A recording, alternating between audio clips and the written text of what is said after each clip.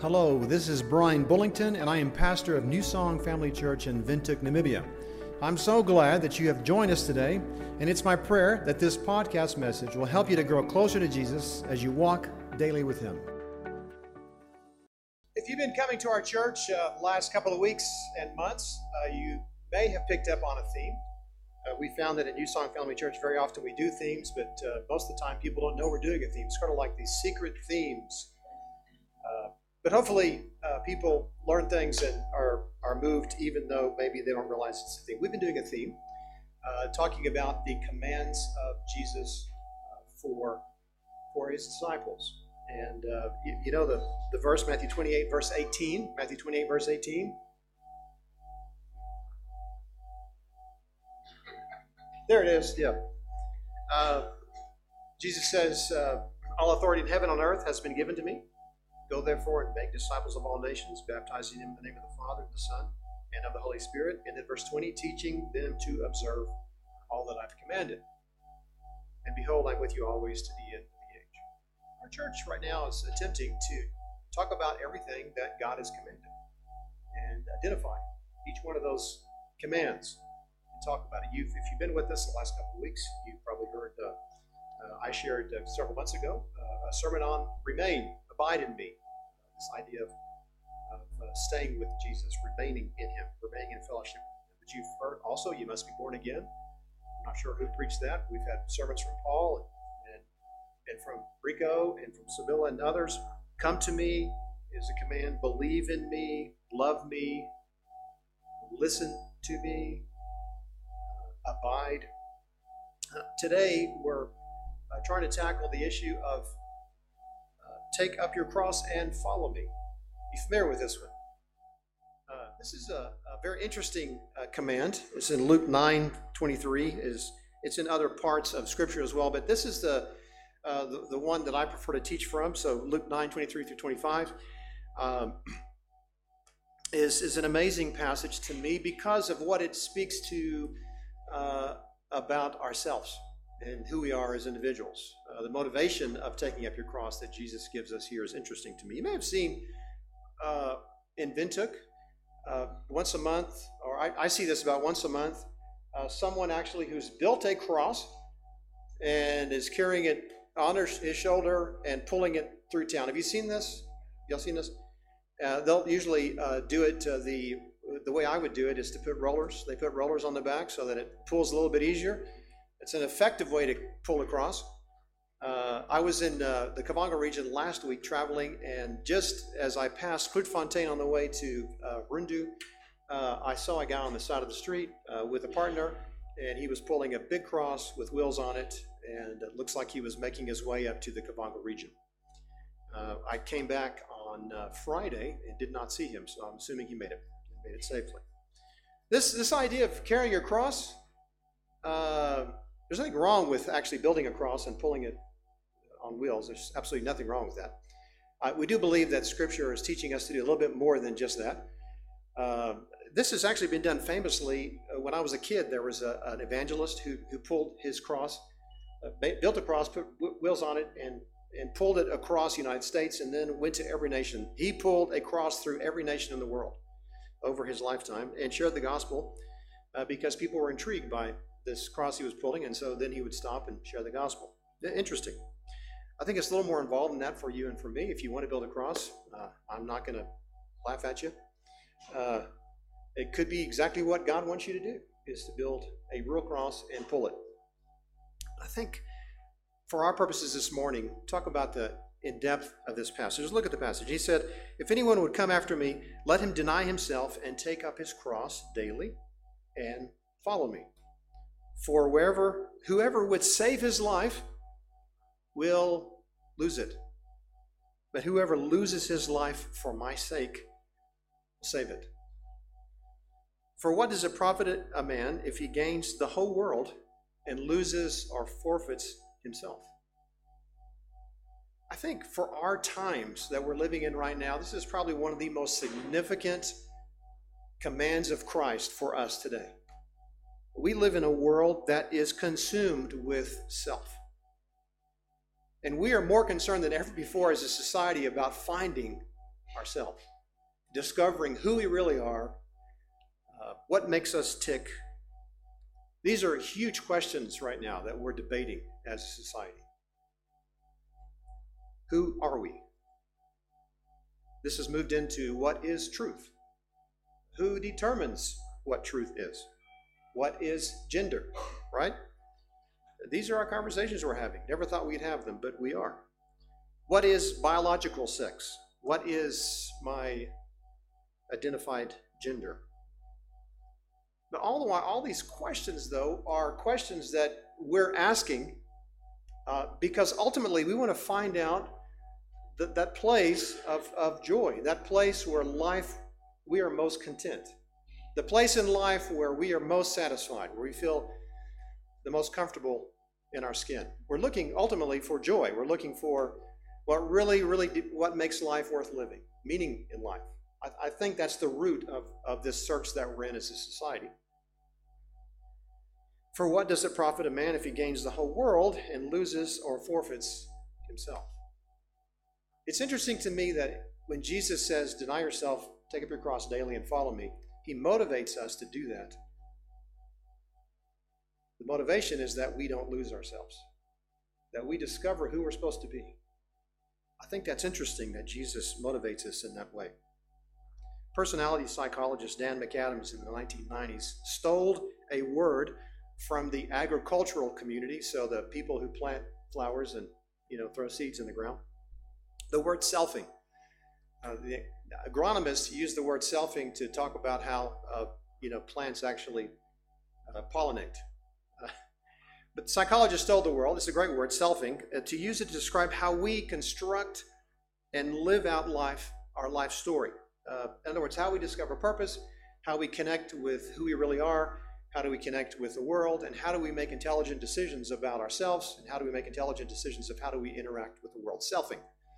I like the word because it just all by itself, it seems to make sense to me. How do we self? Are you selfing today? Yeah, of course you are. Every one of us are selfing. We're trying to figure out that connection of how we should operate, trying to figure out the way to be most content in life. We're trying to understand how this works. According to Jesus, the secret of selfing is to lose your life for his sake. And if you lose your life for his sake, then you will find yourself. And he says, how tragic if you can't find yourself. If you're lost, when all is said and done, you embrace the world, do everything the world tells you to do, but you lose yourself. How tragic. I'd like to just help us with some understanding of definition this morning. And if you will, enter into a world with me of hopefully not confusion, but understanding. Try to explain how we as a society and how the world and philosophers have described what self is. I think we need to start there before we can continue, because in order for us to be concerned about losing self, we need to understand what self is, right? Here we go. There is one very popular view. It's the idea of the determinist. The determinist believes that everything is a result of your biology. You really have no control. That every decision you make is a result of your biological, physiological makeup of your body.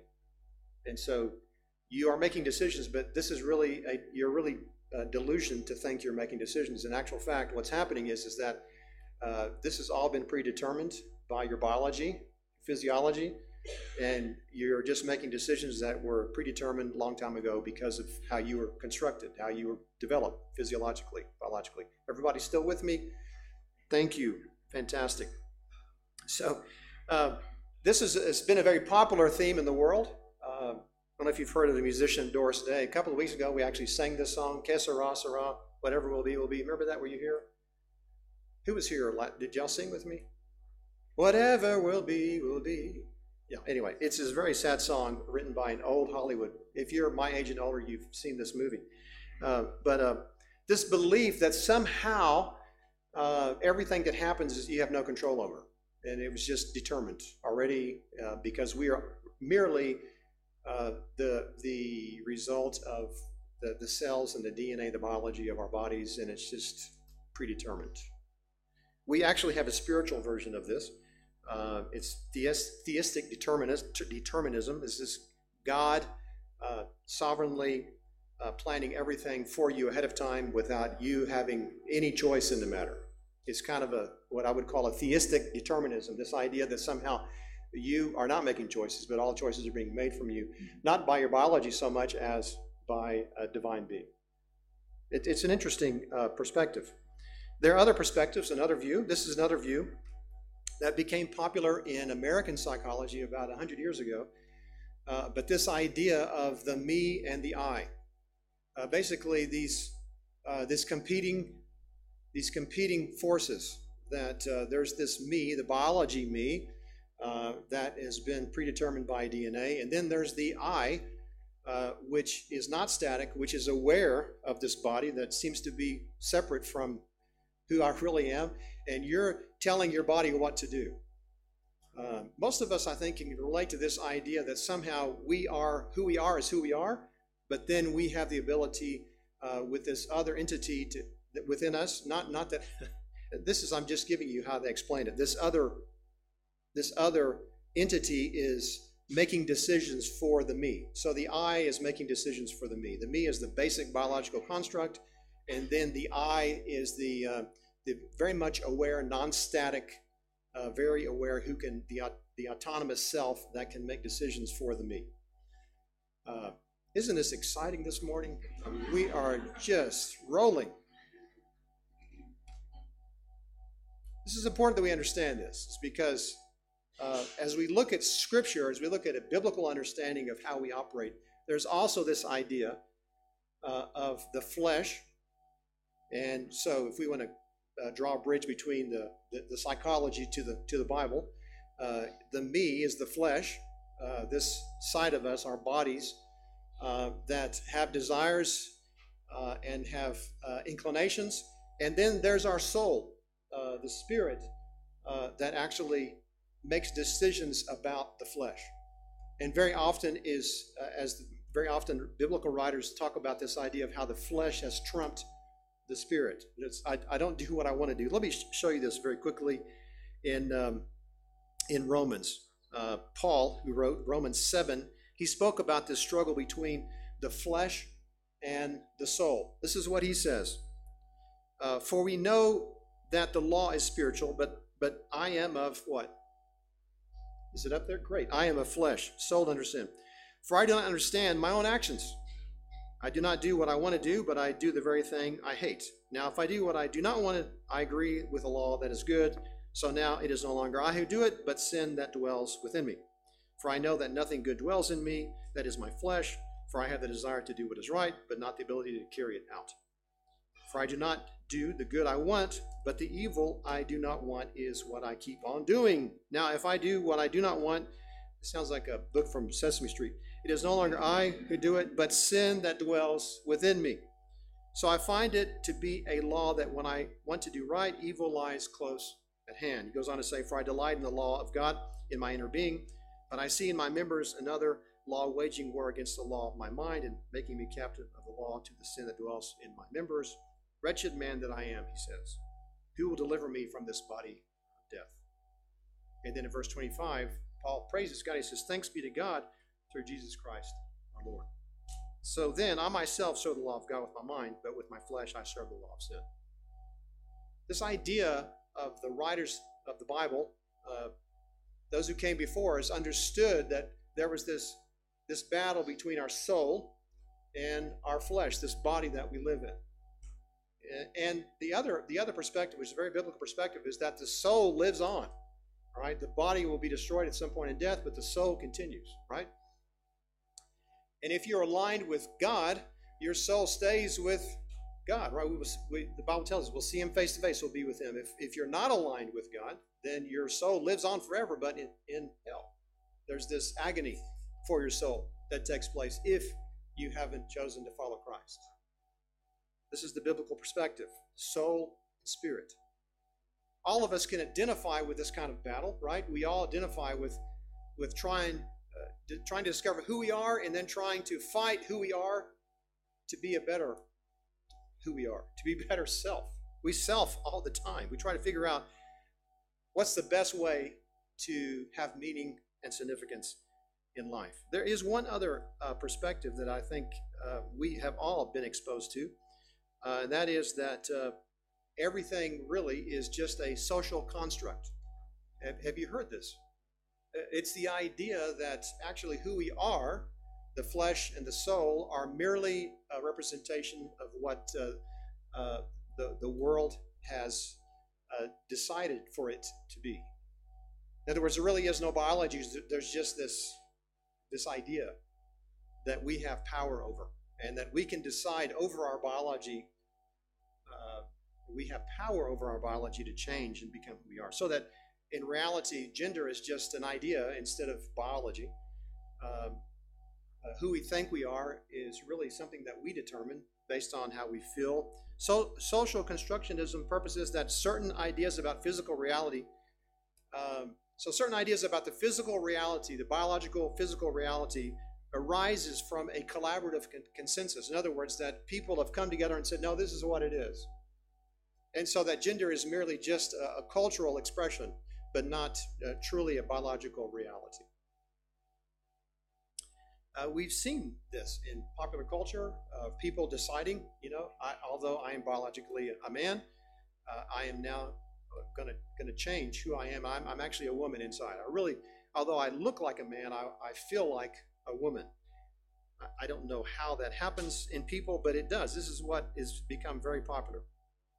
One of the most fascinating things about the trans culture that is fascinating to me and sad is the non-acceptance of the validity of the body a person finds himself or herself in. In other words, they see biologically they are a gender, but are not comfortable with that, and decide to discredit the reality of this biological truth, this biological reality, to discredit, to say, no, that's not really who I am, and I can overcome this. Biology is reduced to a cultural, social idea as opposed to just biology, physiology. Then they choose to alter. What's interesting to me, the fascinating thing to me about this whole community and culture we're living in right now is that once they decide they are another gender, they choose to alter the very biological body with biology, with science, and dress it like the original biological culture and historically defined view of male and female, as they've been determined by God since the first person was created. It's fascinating to me that they then decide to make a scientific biological decision on their body, often to transform it to the one that they believe they are internally. So they discredit biology and then they acknowledge biology later to make their change. I find that interesting and contradictory and sad. I think we're living in a very difficult time. So when we say this is really me, we're saying that this is the version of lifestyle that I am most content. I'm not comfortable being someone other than this. We're looking for ourselves. What version of myself really gives me the greatest joy? This is questions we ask. We also ask questions, where am I happiest in my own skin? When I do this, I feel joy. When I behave this way, when I'm in this position, when I'm in this job. And so the idea of selfing speaks into how we make choices, how we make decisions. What jobs do we take? Who do we marry? It's important to know who you are. It's important to know how to get the best version of yourself, right? Because it impacts your whole life. According to Jesus, our best self is found in losing ourselves for Him. Luke 9:23 and following. If you follow me, deny yourself, take up your cross, and follow me. If you want to save your life, you will what? Lose it. But if you lose yourself for me, you'll find it. How tragic, how horrible when we do not discover we lose ourselves because we have embraced the world. Take up your cross and follow Jesus. This idea of taking up your cross is not, it can be a physical cross. Nothing wrong with that really, unless it's for some kind of form of penance. Which outside of the forgiveness of Christ and the strength of Christ is somehow if I do this, God will love me. There's something wrong with that. But just building a cross and pulling it, probably not anything wrong with that. But really the idea of pulling the cross is what? The idea of taking up your cross is that we take up the message of the cross. We carry the message of the cross provided by the sacrifice on the cross. Jesus sacrificed his life on the cross for us, for you and for me. So we take the message. We also take the reality of the journey of the impact of the cross with us.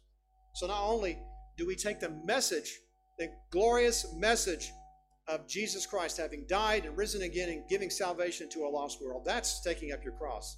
Taking the message of the reason for what happened on the cross. But also, too, we, in our journey, as we share the gospel, as we live for Jesus Christ, in taking up our cross, we are also embracing the persecution and struggle of the cross. And to take up your cross is a costly commandment.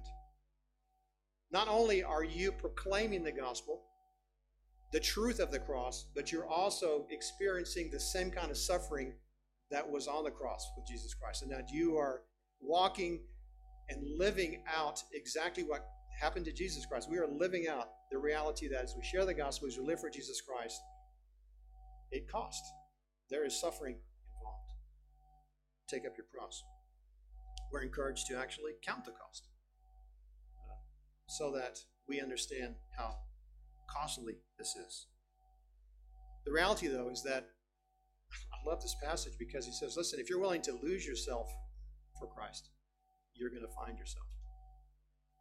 Your life will be saved. This is the promise. Suffering for Jesus is temporary, right? Pleasure in Jesus is eternal. The fact is that there is a cost. For many who follow Christ, they're going to lose friends.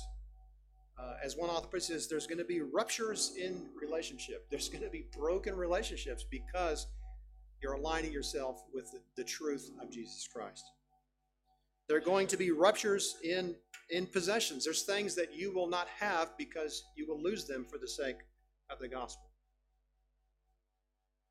For so many, the reality is that as you pursue Christ, you will not have the comfort of this world and the things of this world. That's a reality. It's possible.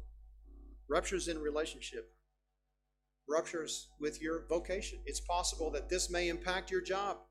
This may impact the job that you choose as we take up our cross.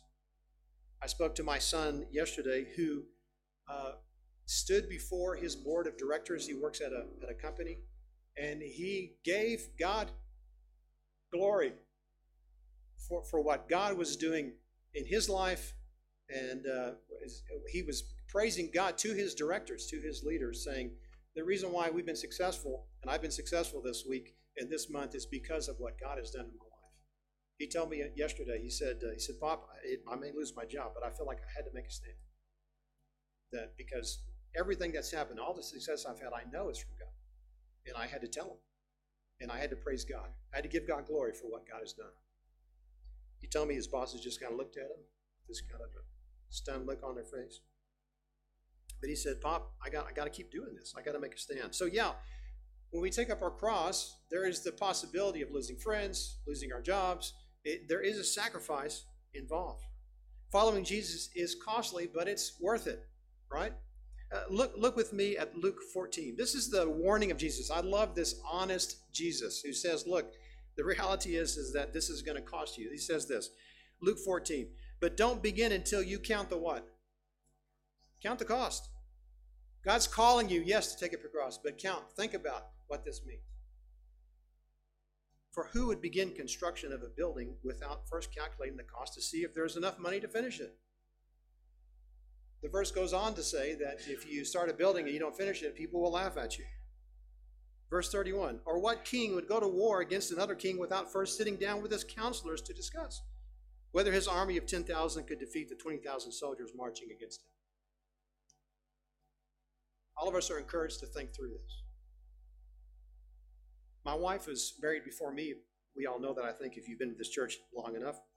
And her first husband, she and her first husband were missionaries in West Africa. They served in a place called Burkina Faso.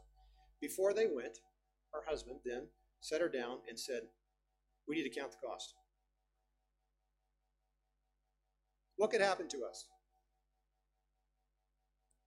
And Deanna tells a story she thought through, and she said, well, I guess the worst thing that could happen would be that someone would die. We would lose a member of our family. And they sat there and they processed, prayed together, said, but you know what? That would be worth it still. They went knowing and counted the possibility that someone would die. And sure enough, that's what happened. But God sustained my wife, continued to sustain her. She continues to serve God today because she thought about it before they went. And for many other reasons. The faithfulness of God, of course, being the top, is the reason why she continues to follow God. We count the cost. It's worth it. It is worth it. We follow. We listen to his voice. We follow Jesus Christ. We deny ourselves, take up our cross. We follow. We follow by listening to his voice, reading his written word and listening to his active voice in our life, the living word. We listen to the living word who tells us each step to take. Deny yourself, take up your cross, and follow Jesus. If I try to save my life, I will what? I'll lose it. If I give up my life for Christ, I will what? I'll find it. And how tragic if one loses himself. How tragic. Stop just for a moment and think about this. All those people who are currently selfing in our world, we're all selfing. But just think about all those people who are selfing in all kinds of what we might think as bizarre ways. Imagine if they understood this amazing truth that if they just were willing to give their life in service to Christ, they could actually find this thing they've always wanted. That true self, the meaningful self, the full and meaningful life, and ultimately an eternity in the presence of God. Joy. Wow. Life. If we're just willing to lose it for his sake. Our best self is found in losing ourselves to him. I was just in Rindu last week, and we worked with the church, several churches there locally in Rindu. But then we walked outside. We drove to different places, regions all over the Kavanga region, and we just went to homes and there's no doors to knock on, so you do this. And we were received so graciously by people. People would just say, come, yeah, sit under our tree, let's talk. Time. A lot of time out there. And we sat with family after family and just shared the gospel and listened to their stories. We met a lady there. We discovered later that she was the mother of 7 children with many different men. And by the time we got there, of course, she was interested in discovering something that would actually change her life. She had a tough life. She sat down on the ground, on the sand, feeding her children. She had a baby sitting on her lap, breastfeeding. And she, the whole time, just asking us questions about, well, how do I have a meaningful life? Look at my life. This is incredible poverty, horrible life decisions that she's made that have almost destroyed her. Many men, she said, not a single man that has been with her takes care of her or her kids. So she is herself taking care of these 7 children. I watched as one of the ladies who was on our team shared the gospel with her. Incredible. This is what she shared. Matthew 7, verse 13. She drew on the sand this huge pathway, this path, wide path, and then she drew a gate. Then she drew beside it a small path, small road. It's all in the sand. And this is what she read to this lady. Enter by the narrow gate. For the gate is wide, and the way is easy that leads to destruction. But those who enter by it are many. For the gate is narrow, and the way is hard that leads to life. And those who find it are few. The lady presenting the gospel to her paused and said, so which path are you on? She pointed to the big white path and said, that's where I am.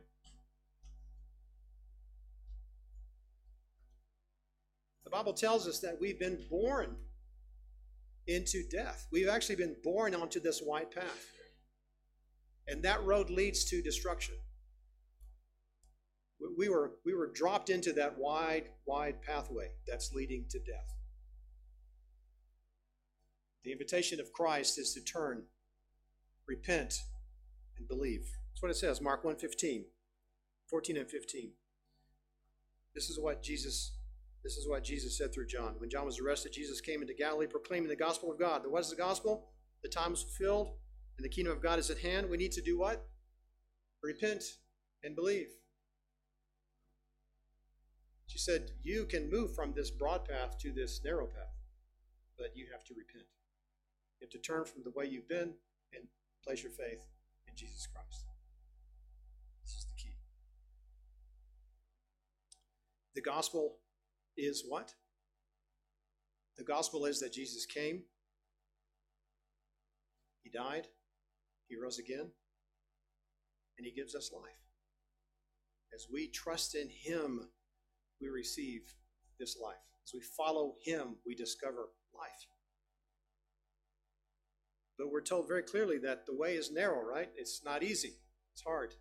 The gate there is narrow. How is it narrow? Because it's only through Christ. Jesus is the only way, the truth, and the life that we can actually walk on this path. This lady said, yes, I want to make this. She prayed there, right then and there, yes, to follow Christ. The churches there are continuing to walk with her, to help her to grow spiritually.